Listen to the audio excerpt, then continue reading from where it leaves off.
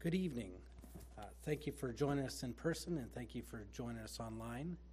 We're going to be continuing on with our Truth for Living series as we go through a catechism. We're on the second theme of that catechism, which is talking about God's greatness. And throughout this time, we've been discussing and talking about the attributes of God and how God is greater than us. We'll continue on tonight with question 9. As each theme has 10 questions, we're almost completing this theme, which question 9 is going to sort of sum up and talk about, again, all of the things that we've discussed in how God is greater than us. The first question was, does God reveal in His Word that He is greater than us? And the answer was yes. The shortest answer so far that we've had. And the memory verse for that question was found in Isaiah 55, verses 8 through 9. For my thoughts are not your thoughts, neither are your ways my ways, declares the Lord. For as the heavens are higher than the earth, so are my ways higher than your ways, and my thoughts than your thoughts. We continued on with the second question, asking, what is our God, what is our great God like? The answer, our great God is invisible, eternal, all-powerful, all-wise, and always everywhere at once. And from this answer, it went further and broke up into the following questions to further explain how God is invisible, eternal, all-powerful, all-wise, and always everywhere at once. The memory verse for question 2 was Job 40, verse 9. Have you an arm like God? Can you thunder with a voice like His? Question 3, did God ever have a beginning, or will He have an end? And the answer was no, God is eternal. He always has been alive and always will be alive. And we discussed how God had no beginning, no end, how God is infinite over time. And we discussed how God is the living God, and He shall never perish. Revelation 1:8 was the memory verse for that question. I am the Alpha and the Omega, says the Lord God, who is and who was and who is to come, the Almighty. Question 4, does the Lord ever give up, get tired, or change in any way? The answer was no. The Lord is unchanging, eternally great in every way. We discussed that week how God is immutable and how God is impassible, how God doesn't change, and how God is not affected or changed or swayed by emotion. We discussed how God is reliable, that His promises do not change, and how He Himself does not change. The memory verse for that was from Malachi 3:6, the first part of that verse. For I, the Lord, do not change. And made it quite clear that God doesn't change. Question 5, does God have a body like human beings do? The answer, no. God is a spirit, invisible to our human eyes. And we discussed that week how God is spirit, how God is not part of the creation, but He is separate from His creation, how He is of His own substance, that God is not contained by or constrained by His creation, how He is spirit. John 4:24 was our memory verse for that week. God is spirit, and those who worship Him must worship in spirit and in truth. We continued on with question 6. How powerful is God? The answer being God is omnipotent, which means he is all-powerful and can do anything he pleases. That week we discussed what it meant for God to be all-powerful, and that was one of the first of three omni words, that he is omnipotent, meaning he's all-powerful, that there's nothing that can thwart his purposes. Our memory verse that week was Jeremiah 32:17. The Lord God, it is you who have made the heavens and the earth by your great power and by your outstretched arm. Nothing is too hard for you. We continued on with question 7. What does God know? The answer is God is omniscient, which means that he knows all things, even the secrets of our hearts. That week we discussed how God knows all things. We discussed how he knows our comings and goings. He knows when we stand up and when we sit down. We discussed Psalm 139. And we also focused on how God knows our hearts. That he knows our hearts better than we even know our hearts. In 1 John 3:20, the second half of the verse, John writes, God is greater than our heart, and he knows everything. God knows what is to come, what has happened. There's nothing that can be hidden from him. We continued on with question 8, where is God? And we had the answer, God is omnipresent, which means that he is everywhere all the time. God is not constrained by one physical location, but God's presence transcends physical limitations. We discussed how God cannot be contained, how God cannot be measured, that he is infinite, and how he does manifest his ways, and he manifests his presence in many ways. He shows his presence through many ways, and we discussed through the Old Testament and how he showed his presence through the incarnation of how he came into the flesh as Jesus Christ, and that he was Emmanuel, God with us. And ultimately, now his presence is shown through his Holy Spirit, as we are the temple of the Holy Spirit for all those who believe in him. The memory verse for that week about God's omnipresence was found in Jeremiah 23:24. Can a man hide himself in secret places so that I cannot see him, declares the Lord? Do I not fill heaven and earth, declares the Lord? We discussed again, looking at Psalm 139, how David says that there's nowhere he can go from God's presence. That God's presence is everywhere in creation. Not that God, and we refuted some of the false beliefs that God is in his creation, as to be taught by pantheism, and we also discussed how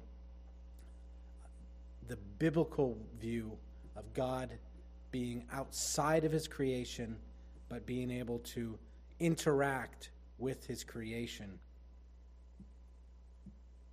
Question 9, as we come to tonight, as we are summing up this discussion about God's attributes and God's greatness, we come to the question 9. Can anyone match God's greatness? The answer is no one can match God. He is infinitely greater than anyone else. We know that God is high above his creation, that he is infinitely, we will focus on how God is infinitely greater than anyone else. No one could measure up to him. The memory verse for this week is found in 1 Timothy 1:17. To the King of the ages, immortal, invisible, the only God, be honor and glory forever and ever. Amen. We're going to discuss tonight by how God's greatness is not matched by anyone by going through this verse. In each way that Paul describes God throughout this verse, we're going to take them and discuss them. So, first, in this verse, we see that God alone is sovereign. God alone is sovereign. Meaning that God is the ruler of all creation. We see this in 1 Timothy 1:17. To the King of the ages. God holds authority over everything. He's matchless in his authority. He is supreme over all. He has the authority to judge, and he has the authority to give and take away authority. Daniel writes that it is God who raises up the kings and tears down the kings. We know that God alone has authority. He has the authority to forgive, the authority to judge and condemn, the authority to tear down nations and rise up kings. He has the authority to rule over all of us. We see this as Jesus was before Pilate. And Pilate asked Jesus, well, don't you know that I have the authority to let you go? Why don't you answer me? And Jesus said to him that the only authority that Pilate had was the authority that was given to him by God. Authority is shown throughout all of the eternity of time that it's God's authority alone. We can see from the beginning of time in creation to the end with the judgment, the final judgment, that God alone has authority, that God alone is sovereign. We see in Exodus 15:18 that the Lord will reign forever and ever. That Yahweh, particularly the one only true God, will reign forever and ever. We see that from the beginning, God gave authority to Adam to have dominion over the earth. He gave authority, and he showed his authority by judging the earth through the flood. We see that he had authority over the nations as he scattered those from the Tower of Babel. We see that he has the authority to establish his own nation, to show his glory through his people, through the patriarchs. We see that God showed his authority over Egypt throughout with Joseph and also with Moses, through showing that his great power compared to Egypt's false gods. He had all of those plagues to show that he alone is God, and also the authority to let his people go and make it so that he would give freedom to the captives. We see that God's authority is displayed by giving the law. He starts in Exodus 20. We read that he is the Lord. He is the one who has delivered his people out of captivity. And he has authority to give the law. He has showed his authority in his sovereignty through his nation of Israel, his own people, by going and showing justice and going through and conquering nations through Israel and also his authority through his prophets, that he had authority over the kings, the nations, that his word is final. We see in Psalm 145, verse 13, the psalmist writes, "Your kingdom is an everlasting kingdom, and your dominion endures throughout all generations." Psalm 10:16, "The Lord is king forever and ever. The nations perish from his land." Psalm 47:7, "For God is the king of all of the earth. Sing praises with a psalm."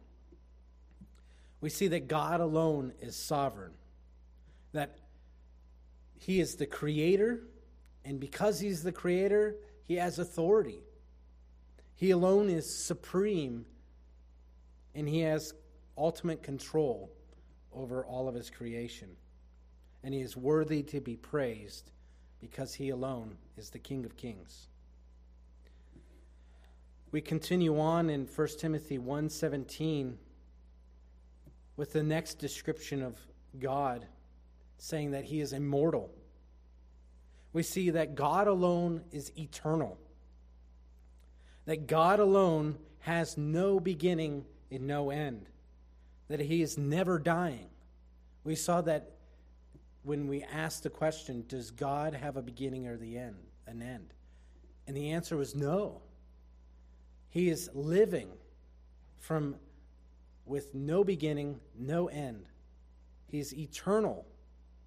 There's nothing about him that could be destroyed or corrupted. That God is immortal, and he does not decay. He does not grow weak, but instead he is infinitely living, infinitely who he is. And of course, contrasting to us, our life is but a vapor. God is eternal, he is immortal, and we came from the dust and we return to dust. Our lives are a vapor. God is immortal, eternal. We see in 1 Timothy 6:15 through 16, when Paul is finishing his letter up to Timothy, he's discussing the coming again of Jesus Christ, how the appearing of the Lord Jesus Christ, that he's being charged to keep the commandments, to keep them spotless, blameless. He writes in this to say, talking about Jesus Christ, which he will display at the proper time, speaking about Christ. He who is the blessed and only sovereign, the King of kings and the Lord of lords, who alone has immortality, who dwells in unapproachable light, whom no one has ever seen or can see, to him be honor and eternal dominion. Paul recognized that God alone has authority, that he alone is sovereign, and that he alone is immortal. That God has no beginning or an end. In Revelation 1:18, as the revealing that Jesus Christ is God made in the flesh, and he comes and he declares what he has declared in Isaiah, through the prophet Isaiah, "I am the Alpha and the Omega, says the Lord God, who is and who was and who is to come, the Almighty." Because God is eternal, because he is creator, because he has authority over all, he is the Almighty. He is God. And we see those who reject God, we see that they are fools. In Romans 1:22 through 23, claiming to be wise, this is those of the world, they became fools and exchanged the glory of the immortal God for images resembling mortal men and birds and animals and creeping things.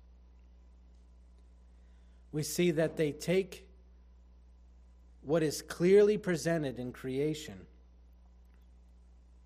that God alone is immortal.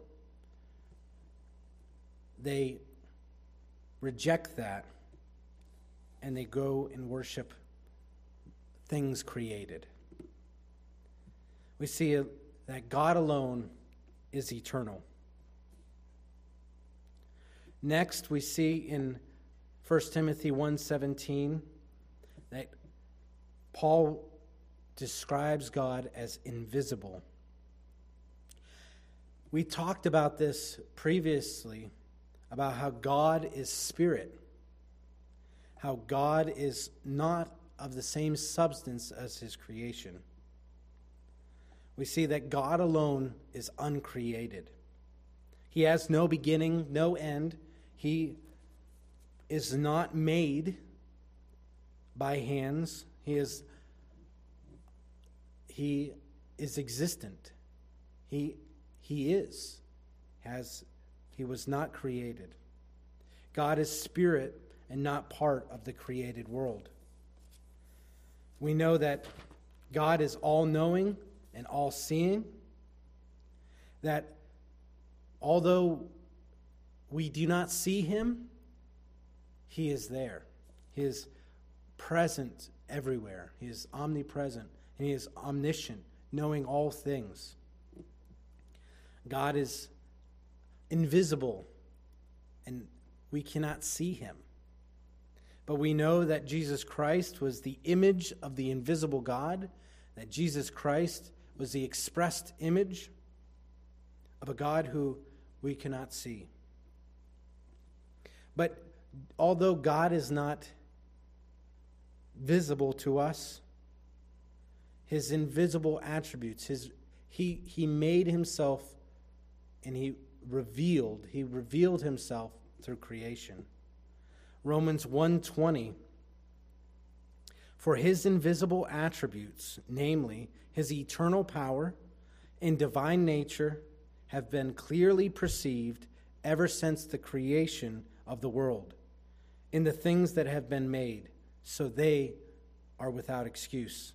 Those who we saw earlier, a few slides ago, that claiming to be wise, they were fools and rejected the immortal God. Paul says that they're without excuse. For the invisible qualities, the invisible attributes of God, we can look at creation and see that it was indeed created, that there is a creator, and that we're without excuse if we are to deny the immortal, eternal, all-powerful God. John chapter 1, verse 18. John starts his gospel when talking about how in the beginning was the Word, and the Word was with God, and the Word was God. And later in verse 14, he says that and the Word became flesh, and that God came and dwelt among us. He continues on in John 1:18 to say, no one has ever seen God, the only God, who is at the Father's side. He has made him known. That Jesus said that if you know me, if you have seen me, you have seen the Father. That the ultimate revelation or revealing of God is through Jesus Christ. Colossians 1:15, speaking about Jesus, he is the image of the invisible God, the firstborn of all creation. We see that when Paul was speaking about God being invisible, he talks about how he is uncreated, how he cannot be seen. He is not something that is a part of creation. Continuing on in 1 Timothy 1:17, Paul says that he is the only God. God alone is God. There's nobody else. There's no one that is God, that there is only one God. We see that in Deuteronomy 6:4. In the Shema, the greatest commandment, before saying that we're to love the Lord our God with all our heart, with all our soul, with all our might, Deuteronomy 6:4 says, "Hear, O Israel, the Lord our God, the Lord is one." That God is one, that there is nobody beside him. Isaiah 45:5. "I am the Lord, and there is no other. Besides me, there is no God. I equip you, though you do not know me." God claims himself to be the only one, the only God. And with that, in Exodus 20, in the giving of the law, God says, "I am the Lord your God, who brought you out of the land of Egypt, out of the house of slavery. You shall have no other gods before me." There shouldn't even be anybody in comparison. That there is only one God, and not just a bunch of gods, and he is the supreme God, but that he alone is God. And there's nothing that can compare to him. And with that, God alone is worthy of worship. Paul ends this prayer by saying that this God, that to the King of the ages, immortal, invisible, the only God, be honor and glory forever and ever. Amen. That God alone is worthy to be worshipped. He alone is to have honor and glory attributed to him. And forever and ever, because God is infinitely great. Can we ever praise God enough? Can we ever give him enough honor? Can we ever give him enough glory? He alone is worthy to be praised. He alone is infinitely great. 1 Chronicles 16:23 through 27. "Sing to the Lord, all the earth. Tell of his salvation from day to day. Declare his glory among the nations, his marvelous works among all the people. For great is the Lord, and greatly to be praised, and he is to be feared above all gods. For all the gods of the peoples are worthless idols, but the Lord made the heavens. Splendor and majesty are before him, strength and joy are in his place. He alone is great. And the false gods of the nations, the false idols, are nothing. They're worthless. And we see that time and time again with Elijah on the mount, where they were praying for their God to burn up a sacrifice. But Elijah showed that it was God alone. And they wetted it down, and they wetted it down, and they wetted it down. And it was all of the water and the moisture was licked up, and all of the sacrifice was consumed. God alone is God, and he alone is worthy to be praised. Isaiah 42:8. "I am the Lord, that is my name. My glory I give to no other, nor my praise to carved idols." He is a jealous God.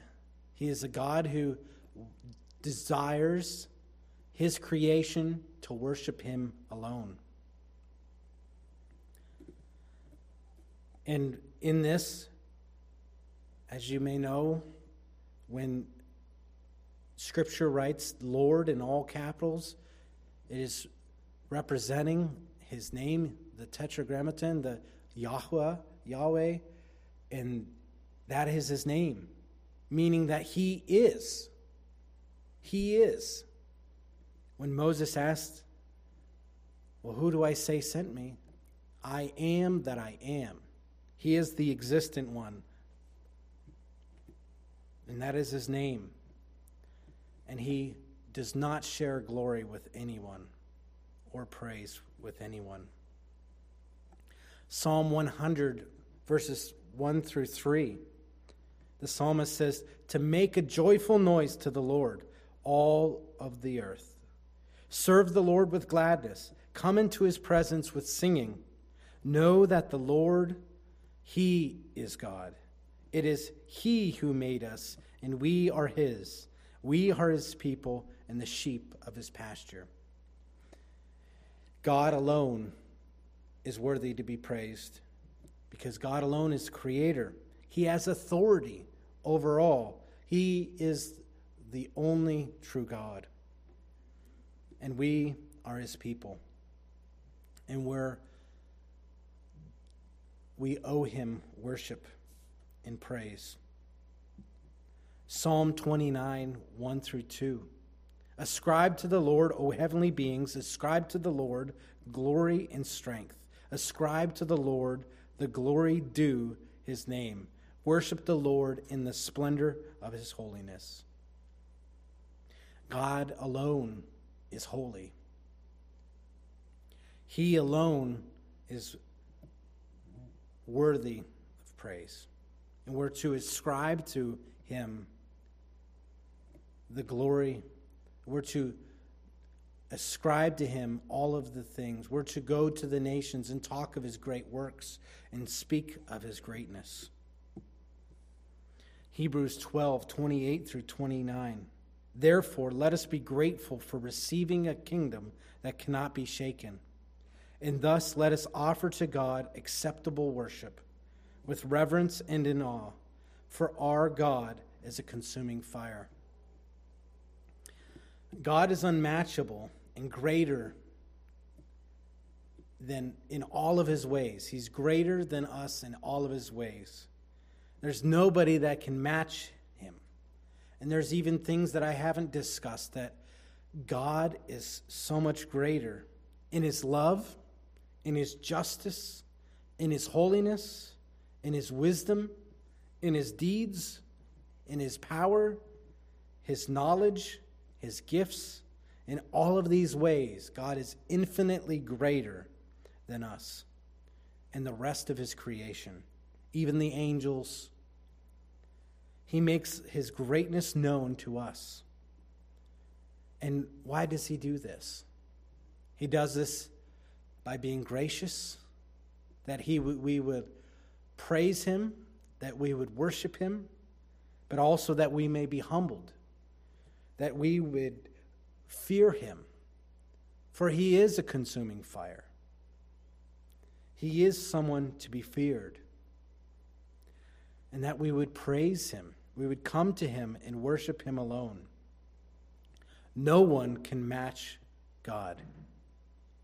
No one could ever even come close to his infinite greatness.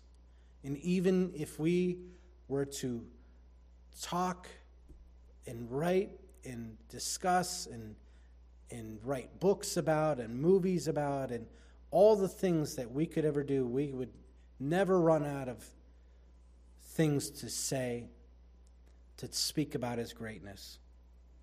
And we see that evident even through Jesus Christ, that God made it in the flesh, that that dwelt among us through Jesus Christ.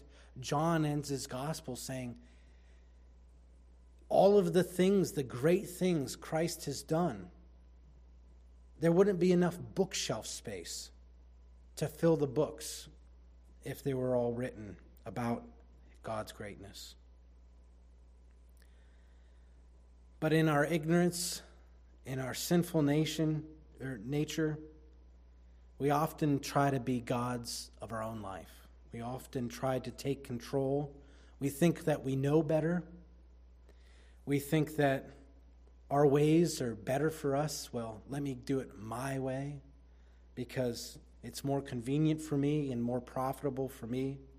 We rebel against God's authority by trying to run our own lives. But God is gracious, and he's gracious enough to reveal that his matchless ways are far better than anything we can do. That he shows his matchless greatness through his creation and by his word, that we may fear him and serve him alone. No one can ever compare to our infinitely perfect God. Our question for tonight was, can anyone match God's greatness? And the answer being, no one can match God. He is infinitely greater than anyone else. And our memory verse was found in 1 Timothy chapter 1, verse 17. To the King of the ages, immortal, invisible, the only God, be honor and glory forever and ever. Amen. I'd like to read from Psalm 113 as an exhortation for us. That Psalm 113, that we are to praise him, for he is great. So I'm going to go ahead and read in closing Psalm 113. Praise the Lord. Praise, O servants of the Lord. Praise the name of the Lord. Blessed be the name of the Lord from this time forth and forevermore. From the rising of the sun to its setting, the name of the Lord is to be praised. The Lord is high above all nations, his glory above the heavens.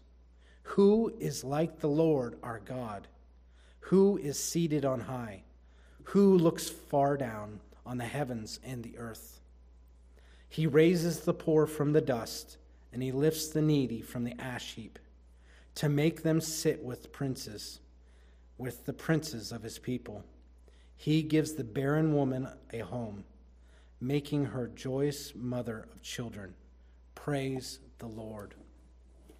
We're to praise the Lord, for he is above all things, and he alone is worthy to be praised. Let us pray. Heavenly Father, thank you, Lord, for your greatness, that you are an unchanging, all-powerful, all-knowing, ever-present God. That your ways are above our ways and your thoughts are above our thoughts. That we can come to you humbly, looking to worship you. That we can come to you and seek you to be in control of our lives. Lord, I pray that you would work this truth in our hearts, that we may be in awe of you, that we would worship you and praise you, knowing that you are matchless, that you alone are worthy to be praised, that you are greater than anything else. But although you are the greatest, the only true God, you have made yourself available for us that we could come to know you. You have made your greatness shown through creation, through your word, and by your Son. And we know you through the Spirit. Lord, I pray that we would continue to grow in grace in you, that we would come to know you more and walk in your ways. Lord, I pray this in Christ's name. Amen. Well, thank you for joining us in person, and thank you for joining us online. Have a great evening.